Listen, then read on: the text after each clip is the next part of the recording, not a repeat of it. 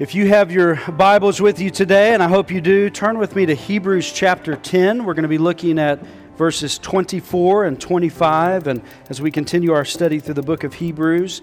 So again, we'll be in Hebrews chapter 10, verses 24 and 25. Let me pray one more time, and then we'll dive into our text.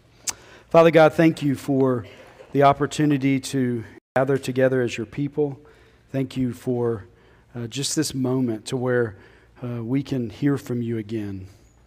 Lord, thank you for your word, that you would communicate to us, that we don't go into the dark, wondering if you're there and wondering what you want from us and wondering how we can be right with you. You've given us your word, and it's plain and it's clear, glorious, and it's complex and mysterious, and it's also plain and clear and straightforward. Lord, we ask that you would send your Spirit now in these next moments together. Lord, we pray that your Spirit would come and do the work that only He can do, of opening our eyes to those dark corners of our hearts that we need to repent of, giving us eyes to see you with faith and trust, encouraging in us where we're discouraged. Lord, I pray that He would come and do that work today, and that all of us would walk out of this room more conformed into your image. Lord, to that end, I pray that I would not say anything out of step with your will or your word, but I would simply hide behind the cross. It's in Jesus' name we'll pray. Amen. Well, I was very hesitant to admit to my extended family that we spent money purchasing a dog. We have a designer dog. We have a doodle. The Caswells did not spend money on dogs. My father grew up out in the country on a ranch. My mother grew up on a farm. So we did have dogs. They were a series. Were running around the streets of Denton, or we would go to the pound and we would get a dog for free, with the emphasis on free. We did have dogs, but there were clear rules in the Caswell house on dogs. One of them was the dogs were outside. They were not inside on furniture. There was discipline, and discipline was a rolled up newspaper. That was such an old man move with your dogs. They did have a debate one time about should we spend money on dog food. Now, before you panic, what that meant is like they grew up just like the scraps from the table. So the idea that you would spend any money on a dog was a little bit out of the box for them. And so I was hesitant to admit that we spent money on Gracie. Now, they did buy into my wife and my son, they're allergic to pet hair and she doesn't shed. Okay, they were there. But what we never admitted was the fact that we actually not only spent money on the dog, we spent money on a dog trainer. And so we had a wonderful dog trainer, but something happened in my life, transformative, from the moment we got Gracie till we had the dog trainer. I went from the dad that squashed getting the dog for years to my poor children. And my go-to was the baseboards. The dog, we're not getting a dog because the dog will mess up the baseboards. And so that was my go-to. So somewhere in between, my sacred baseboards to the dog trainer, I had a really dramatic transformation where I became like the biggest animal lover, just softy for pets. And I went from Second Amendment to I think I need to be a vegetarian. That happened in 3 months. It happened very fast. So when Kristen explained the dog trainer's coming and okay, the way the dog trains is with the shock collar. That was hard for me, okay? And Kristen was very, very kind in this, okay? She was very patient. I said, we can't shock the dog. I would love the dog. This is my baby, all these things. And then it was something to the effect of it's me, either me or the puppy. And so the trainer came and she did something very wise. She shocked me. Now, that's not as bad as it sounds, okay? She didn't sneak up behind me with the collar. What she did was very wise. She said, put the shock collar in your hand, and then you push the button. Now turn it up a little bit, you push the button again. And so what I learned is the shock collar does not hurt the dog, okay? Now, the shock collar does not tickle the dog. The shock collar it is uncomfortable to the dog. The point of the shock collar is to get the dog's attention, okay? You're jumping on someone, you do not need to jump on someone, so down, and that's the intention of the shock collar is to change behavior. It doesn't hurt her, Okay, am I clear on this? It doesn't hurt the dog. It's uncomfortable, but the purpose of it is to help change, to get her attention in order to change. That's what Hebrews 10, 24 and 25 is all about. It's one of these verses that it's not meant to hurt you. It's not necessarily comfortable, but it's meant to help you change and line your life up with God's intention for your life. If you weren't with us last week, we're in this moment in the book of Hebrews where there's a transition going on. Up to this point, in all these chapters, we've been kind of wading out into the deep water of really rich, deep, theoretical Christology. Like we've waded into the deep waters, okay? And now there's this shift from theology to application. It's going from indicative to imperative. It's turning from these really profound gospel truths to, okay, what does this mean practically for your life? And if you remember from last week, we were told to remember something. He took us back to, in many ways, kind of a summary of the entire book. And so we're to remember the blood of Christ. And then he gives us three imperatives. Look again with me at verses 19, 20, and 21. He says, "Therefore, brothers, since we have confidence to enter into the holy place by the blood of Jesus, by the new and living way that he opened for us through the curtain, that is, through his flesh, and since we have a great high priest over the house of God," and then he goes into these three commands, these three imperatives. But what we're supposed to see here first, from verse 19, is we're supposed to remember that all of this is through the blood of Christ. We're to remember the blood of Christ. We're to remember that this theology that Jesus is better. Jesus is better than anything that's tempting you to fall away. He is so much better than this Old Testament sacrifice. He's better than this old way to God. He's torn open the curtain. He's the better sacrifice. He's created a better way. The old covenant has been replaced with something new, and that something new is better. The curtain to the presence of God has been torn open, and so we're to remember the blood of Christ. And then we have these three imperatives, these three things that we're supposed to do, if you will, based upon remembering that. Number one, we're to draw near, and number two, we're to hold fast. So, in other words, Jesus did not die for you to live according to your fleshly desires. He died so that you could be conformed into the image of Christ. And this specifically means that He died so that you would draw near to Him and that you would hold fast to Him. So instead of using the truth that we're covered by the blood of Christ to run away from Him, we're supposed to use that truth to then draw closer to Him. So when we sin, we're not supposed to run away, we're supposed to run to Him. When we're suffering, we're not supposed to go further away from Him. We're supposed to draw near to Him. And instead of using the truth that His blood atones for our sin to let go of faithfully following Him, we're supposed to cling tighter to Him. So we're not to allow these maybe complex objections or these unanswerable questions to cause us to abandon our faith. There's always going to be questions you're not going to be able to answer. There's always going to be some deeper theology to discover. There's always going to be hard teachings that you're going to have to embrace. But all of those are not meant to cause us to go further away. They're to cause us to hold fast as those waves of the world crash against us. Well, today we're going to look at the third imperative. We've seen that we're to draw near and to hold fast. And now we're going to see this third command to stir up one another. So in other words, based upon the sacrificial blood of Christ, we're to stir up one another. Well, what does that mean? Well, God is telling us to stir up one another to love, to good works, to gather with encouragement because the day is near. Look with me at Hebrews 10, verses 24 and 25. "And let us consider how to stir up one another to love and good works, not neglecting to meet together, as is the habit of some, but encouraging one another, and all the more as you see the day drawing near." So we're to spur one another to love. A shock collar, but I could have talked about a spur. We're all Texans, so we all have horses and we all wear boots and spurs to the grocery store, right? Amen? Now, we have a lot of West Coast people moving to the great state of Texas today. So if you're from like Oregon, let me explain what a spur is. You wear the spur on the boot, right? And the intention is as you're riding the horse and you want the horse to change what it's doing, you spur the horse. Now, if you think that's horrible, done right, it doesn't hurt the horse, okay? Done correctly, it's to get, like the shot collar, it's to get the horse's attention to where if the horse is walking and you want the horse to trot, then the horse starts trotting. That's the image of what's going on here with stir up one another. We're to do something, not to hurt each other.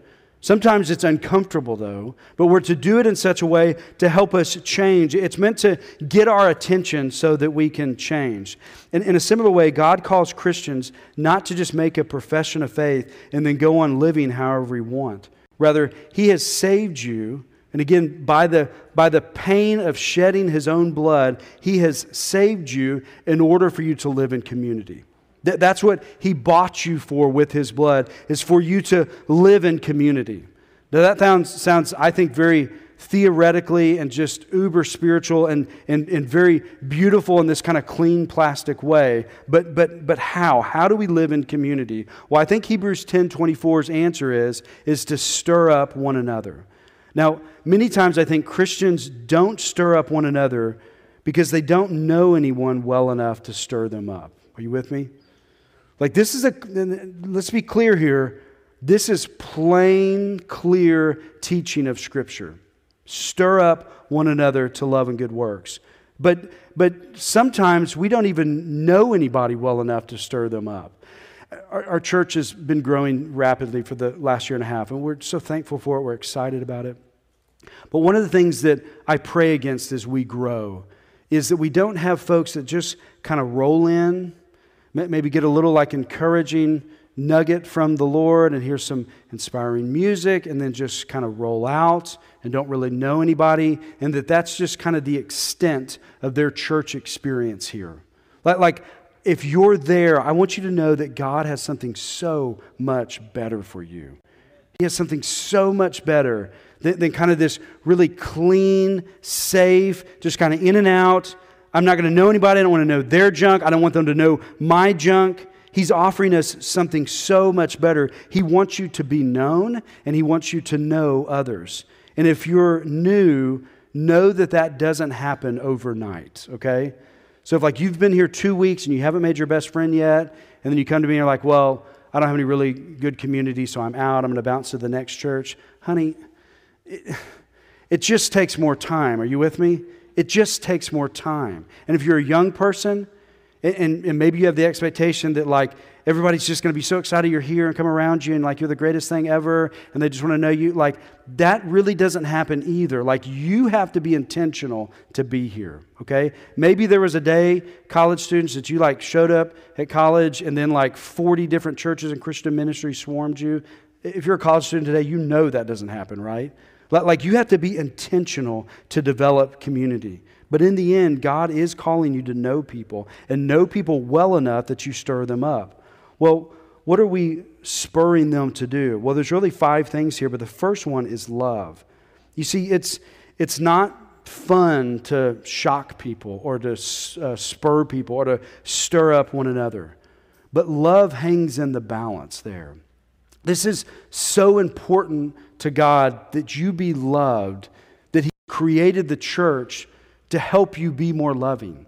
He loves you so much, He wants you to help love other people. The term here, and some of you know these Greek terms, but this is the agapeo love. This is the Greek term that he uses here. This is this unconditional love. It's a heartfelt love. It comes from the inside, where you from the inside, you have these heartfelt desires for someone's good. Like you wish them well. You desire good things for you.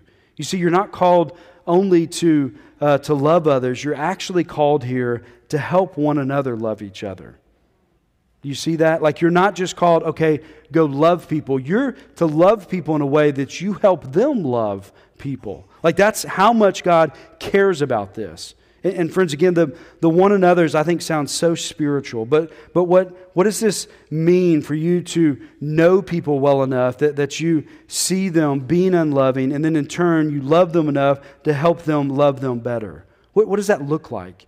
You see, if no one knows your name, and you don't know anybody else's name, friend, you can't even come close to living this admonition out. You see, if you believe Jesus' blood atoned for your sins, then brother, I'm excited to see you in heaven, But for now, you have a job to help other people love better.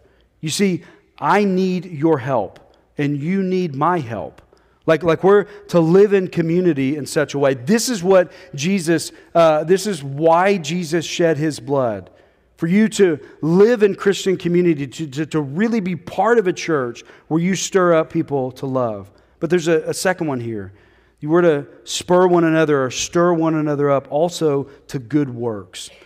If you've been around here very long, you know that we have this phrase that's kind of cultural with us of broken people loving broken people. And we really love that phrase. And where we get that is Ephesians 2, 8, 9, and 10. And in that passage, it talks about God's grace for us, that we've been saved by His grace, which means that when we deserved judgment, He gave us mercy. But we didn't earn our way up into heaven. Now, many times people who really understand that, and I have been in this category at different points in my life, but where you really understand God's grace, you really appreciate God's grace, you quickly kind of make the connection that, hey, God's grace is so good, I can't out-sin God's grace. Amen? Like when I sin, just a wave of grace just comes and covers me. Now, in our best moments, that leads to worship, doesn't it? But in our worst moments, where does that go? Maybe I can do whatever I want. Maybe God's grace means that I can just go on sinning and do whatever I want. That's totally inconsistent with Ephesians 2, 8, 9, and 10. Because at the end of that, the purpose of that grace is for you to walk in good works. You see, He has saved you for good works. This is consistent with Romans 8 at the end, where it says God has predestined you to something. What has He predestined you to? To be conformed to the image of His Son. God is always working in your life to make you look more like Jesus. God doesn't care if you're a millionaire. God doesn't care that you live to 100 years old and never have health problems. That's not His primary concern for you. His primary concern for you is for you to look increasingly like Jesus. His grace in your life is to help you become more and more holy as He is holy. That's where He's trying to take you. That's how He's trying to work in your life. But Hebrews 10:24 is not ultimately calling us as individuals to be holy. That's certainly there. But rather, He's calling you to live in church community in such a way that you help other people be holy, that you help other people carry out the good works that they have.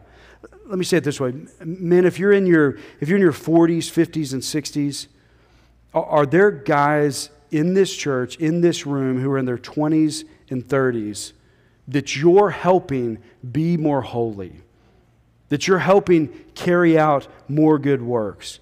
Now, hear me. It's going to require you to be here more weeks than not to do that. It's going to require you to slip in late, not talking to anybody, quickly slip out, and then never talk to anybody. It's going to require you to invest time in a small group. It's going to require you to invest time in a men's group. It's going to require a lot of prayer. It's going to be uncomfortable at times. But friends, you're here to be loved and equipped. But you're also here to help others be loved and equipped. Do you see that in the text? Are you seeing your role in this body? You see, you're here to help others live lives marked by good works. And I know that maybe you haven't experienced that. Like I know maybe no one has ever loved you enough to spur you on to good works. There's a lot of church hurt in this room, and I understand that. And I'm sorry that church or this church has failed you in that way. However, do you have a history of loving others enough to stir them on to good works? There's a third admonition here, is to stir up one another to gather. Look at verse 25. He says that we are not to neglect to meet together. You see, you can't stir up one another if you're not gathering. We're coming out of the virtual church, and we're streaming, which I think is helpful and good and fine. But virtual church leads to isolated, lonely Christians who drift away to unloving, unholy lives. That's just what it is all telling us. That's what it's all showing.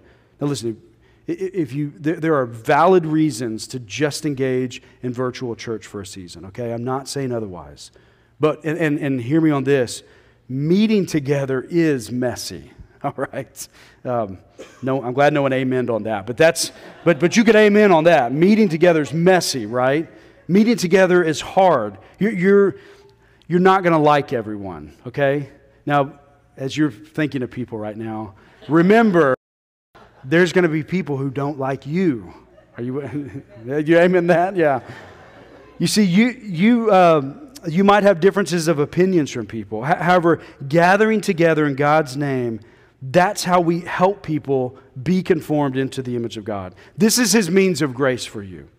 This is how He wants you to grow. This is how you are to become more holy. This is how you're to become more loving, is by gathering together. Friends, you can get a good sermon on a laptop, okay?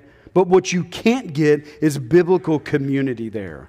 Like you can get very inspiring worship, listening to the Gettys on your iPod or your iPhone. But what you can't get there is this transformative, beautiful thing that happens here. You can't get stirred to love and good works just listening to worship on your iPhone. It takes coming to a purple building. It takes shaking hands with people. It takes time. It takes chit-chat.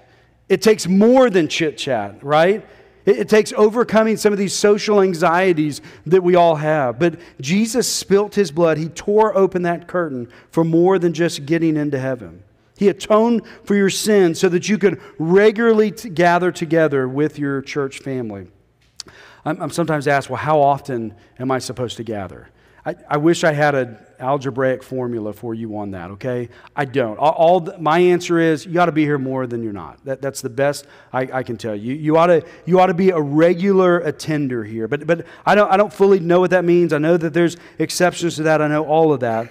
But if you're only periodically attending, and if you're not speaking to others, then you're not going to be known. You're not going to know others. And then there is no way that you can fulfill these commands. It's just impossible to fulfill these. So being here most Sundays is essential to your spiritual health.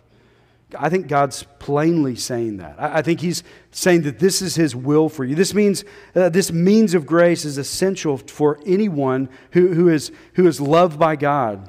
This is essential for you to carry out good works. If you just kind of pick and choose what you're going to be part of, and then you put up all these other walls to these other, it's not going to lead to a life that is more loving and a life that is marked by more good works. So we're called to gather together. And further, we're called to help people who we haven't seen in a while to then come back and gather together. Like all of us collectively, like Hebrews is not just written to pastors and elders and staff members. Hebrews is written to all of us to say, you're to participate in this. When you haven't seen somebody for 4 weeks and 5 weeks and 6 weeks, we're supposed to call them and say, brother, sister, I miss you. You doing okay? Like you need to be here. We need you here. Like you need to be here. You need to make that case for why they're to be in Christian community in their church. Therefore, spur one another to gather. There's one more thing here. We're to spur one another with encouragement. Look again at verse 25. Not neglecting to meet together, as is the habit of some, but encouraging one another, and all the more as you see the day drawing near. Shock collars and spurs, that's not meant to injure, okay? But it is uncomfortable. And I think this is a good warning to churches to just maintain a positive, encouraging posture in how we do this. Like I think some churches can read this and it can lead to just a real harsh environment, where we're just nitpicking on all these different things. Like this is a call to do this, but we're to do it in a certain way. We're to do it in an encouraging way. And frankly, encouragement is actually the goal here. So how we do this really matters. You see, spurring is best done when you've done the loving, sacrificial work of doing it right. Are you with me? Like anybody can be a Monday morning quarterback. Like it's easy to you're doing this, this, and this wrong. Like that's easy to do. But rarely is that persuasive when you come at somebody with that posture, right? But when you kind of come prayed up, and you thought through, okay, how do I say this and pick the right time with them? Like that's the loving thing to do. And when people do that, then it's actually persuasive. Like it becomes encouraging that they can really hear that. You see, when people have needed to stir me up, yet they've done it in an encouraging way, I'm able to hear it better. Am I the only one on that? I had an incident a number of years ago at another church, and it was a real neat season in the life of the church. And I was kind of the number 2 in the church. I had all these different categories of ministries that I was overseeing. The church was in a season of growth, and it was fun. We were starting a lot of small groups, and it was just an exciting time. But we had this young adult group that was just like, just a very small group. Then it went to a very big group. And we started bringing in some of the older Christians in the church just to know them and speak to them. They wanted to know everybody. And we did this kind of series on relationships. And we asked one of the elders and his wife to come speak to the young adult and just talk about marriage and how do you have a healthy marriage? How do you, how do you do relationships the right way? And they came in and did a great job. And they were real transparent, and everyone was very ministered to that night. And we thanked them. Everybody thanked them. They went on their way. And about a month later, I get an email from this elder, and he wanted to talk. Now, it's one of those emails where, hey, can we meet? And it wasn't like, about what? And by the way, if you send me an email with that, I'm freaking out. Can you just tell me what it is, okay? It was one of those emails, okay? Like, what am I stepping into? And so, filled with anxiety and prayer leading up to it. And so we go and we sit down, and this is a brother older than me. He's very respectful. That's how he went about it. I mean, he led with, Mike, I love you.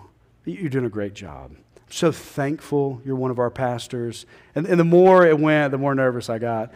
But so kind in how he did it. And then he said, but I want you to know that we've been upset that you didn't thank us for coming to the group. And I apologized quickly. And then I was thinking, wait a second. I thanked him that night. The whole group thanked him. Like, what? And I said, well, hey, maybe I'm missing something, but I remember thanking you that night. And I remember all the kids in the group thanking you. And he goes, yeah, but you didn't write us a thank you note. Now, you might think that's crazy if you're maybe 40 and under, but I heard my dad in that moment. You see, when I felt called into ministry, I went to Dad and said, hey, I think God's calling into ministry. He did 2 things. He said, you need to go to seminary and I want to pay for it. And then about a week later, he showed up at my apartment and he had this box. And inside this box was just a bunch of thank you cards and envelopes. And he had put my name on it in a little verse. And he said, Mike, when you go into ministry, you're going to ask volunteers to do a lot of different things. And you need to create the habit of just being grateful and thanking people for things. Now, you're probably thinking, I've done a lot around here and I've never had a thank you note. I'm sorry. But in that moment, man, I could hear my dad saying, mm-hmm. But in that moment, the point is I really heard him. I really heard what he was saying. And you know why? Because he did the loving thing of coming at it in a really encouraging way. And that enabled me to hear it. So when I'm talking about shocking and spurring, I'm talking about that scene that day over lunch where that brother came in such an encouraging way. You see, the way we should stir is to be encouraging. Further, the content of our stirring should be encouraging. So, in other words, when people in this church are down, God is calling you to give them hope. When people in this church are struggling, God is calling you to give them support. When people in this church lack confidence, God's calling you to help them trust. Brothers and sisters, are you stirring up others in your church family? Are you doing it in an encouraging way? Are you encouraging your brothers and sisters in Redeemer Church? Well, the last blank here is why. Why are we to do this? Because the day is near, he says in verse 25. The day is drawing near. That's why we're to do this. You have a role right now, but when Jesus returns, we're going to be out of time. Jesus is coming. He's setting up his kingdom, and it's going to be glorious. And until he returns, we have a job to do. You have a role in this church to stir up one another to love and good works and to gather. Spur one another while you still can. Friends, are you really here? And what I mean by that is, are you really living in community? Is there evidence in your life that you believe the gospel to the degree that you stir up one another? Maybe I can ask it this way. Are you known? Do you know others? Are you developing relationships with this goal of stirring up others? In other words, are you really living in church community, or are you just doing church? Like, is this just a box to check? Is this clean and plastic and shallow? Or are you really investing in people's lives and allowing others to invest in you? Brothers and sisters, trust God enough to be stirred up by His body. And hear me, just because someone hurts you in the past, don't hide from people in the present. If that's you, know that you're in a room full of people that's their story. Most people that I know have some form of church hurt, okay? Someone didn't treat you the way that they should, but don't let those past hurts cause you to hide from people in the present. Stick around, talk with people, join the church, attend a small group, come to events, share prayer requests. Further, love His body enough to help stir up others. What I mean by that is, do you have people in this church, in this room, that you're intentionally ministering to right now? Is there someone you're praying for right now where they need help doing good works? Have you not seen someone in a while? Is there someone that you're thinking of right now that, I haven't seen them in like 6 weeks now? Where are they? And do you have a plan to reach out to them? Are you gathering up God's people because you see how important it is for them to be here?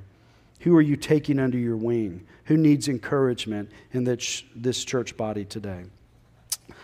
I'm part of Gen X. I'm a 90s kid. And since the 1990s, I've got into some goofy stats this week, but since the 1990s, cigarette use and alcohol use for teenagers is way down, okay? Related, teen drunk driving accidents are way down. Teen drunk driving arrests are way down. Since the 90s, teen pregnancy rates are also way down. So kids, if you're part of Gen Z, congratulations. Dr. Caswell's diagnosis is that you're better than your parents, okay? Way to go. We're very proud of you. However, what has sharply risen amongst this generation of young people is anxiety, depression, and suicide. The New York Times is in the middle of a series of articles where they're talking about just the devastating mental health crisis that's happening amongst students and young adults. And listen, that was there before the pandemic, but it's worse after the pandemic, right? I mean, all of those numbers are going up. And it's really fascinating that this series of articles, New York Times, and they're looking at New York itself. I mean, the largest city in our country. Like, there's people all over the place bumping into you even, when you go there. Like, there's people everywhere, and there's just this epidemic of just loneliness in that city. Like, young people all over the city are just starved for relationship. They're in the middle of millions of people, and they don't have any good friends. Loved ones, I don't have all the answers to the problems of our generation. However, I do know that God loves you enough that He shed His blood on the cross. And He did it because He wants you to be loved and He wants you to be holy, carrying out these good works. And further, He's so committed to that He shed His blood to bring you into a church community where people are going to spur you to that. That's how much He cares that you're loved and that you're holy. And He's calling you to participate in that. He's not calling you to be a spectator of that. He's calling you to participate and also stirring up others to love and good works. He's calling you not just to be part of a Bible study or be part of a charity. He's calling you to a church family. He tore open the curtain so that you could stir up one another. The way He wants you to be loved, the way He wants you to be encouraged to do good works is for people in your church to stir you up to do that. And further, they need you to do the same. Amen? We need you to participate in this. And again, charities, Bible studies, those things are great and those things are glorious and we need them. But He died for you to live in church community, in a church family. He died so that He could love you through this church family. He died so that this church family could stir you up to be more holy and to carry out greater good works. He wants you here. In other words, we need you. Like, we need you here and you need us. That's the relationship here. This isn't just something to get some sort of nugget of good thoughts. This isn't a fortune cookie moment. Like, we need you and you need us. When you're not here, it leads to isolation and loneliness. When you're not living in community, it can lead to anxiety and depression. Not gathering together regularly leads to an unloving life and an unholy life. That means that you need us. But brothers and sisters, hear me. I need you. We need you. We need you to be here. We need you to encourage us. We need you to spur us on to love. We need you to spur us on to good works. When we're not here, we need you to call us and reach out to us and spur us to gather and not slip away. Brothers and sisters, Jesus has died in order for us to stir up one another to love and good works, in order to spur us on to be here, to be more loving, to be more holy, to be more like Him. He died in order for you to stir up one another, to gather together. You need us and we need you. Amen? All right, let's pray. Father God, thank you for this reminder. And I think all of us regularly need this reminding that we need each other and that you purchase us to be part of a church family. None of us are ever going to do this in a perfect way. But Lord, I do pray that we would be faithful to live in community with each other, that we would be faithful to stir one another up to love and good works, that we would reach out to those who are slipping away. May we be a church that just abandons the real plastic, shallow Christianity of the past. It's just marked by chit-chat about the Cowboys. But that we would intentionally chit-chat in order to go deeper, in order to love deeper, to know deeper, and to encourage each other to love and holiness. Lord, may we really feel that burden that this church needs each and every one of us, and each and every one of us needs this church. It's in Jesus' name we'll pray. Amen.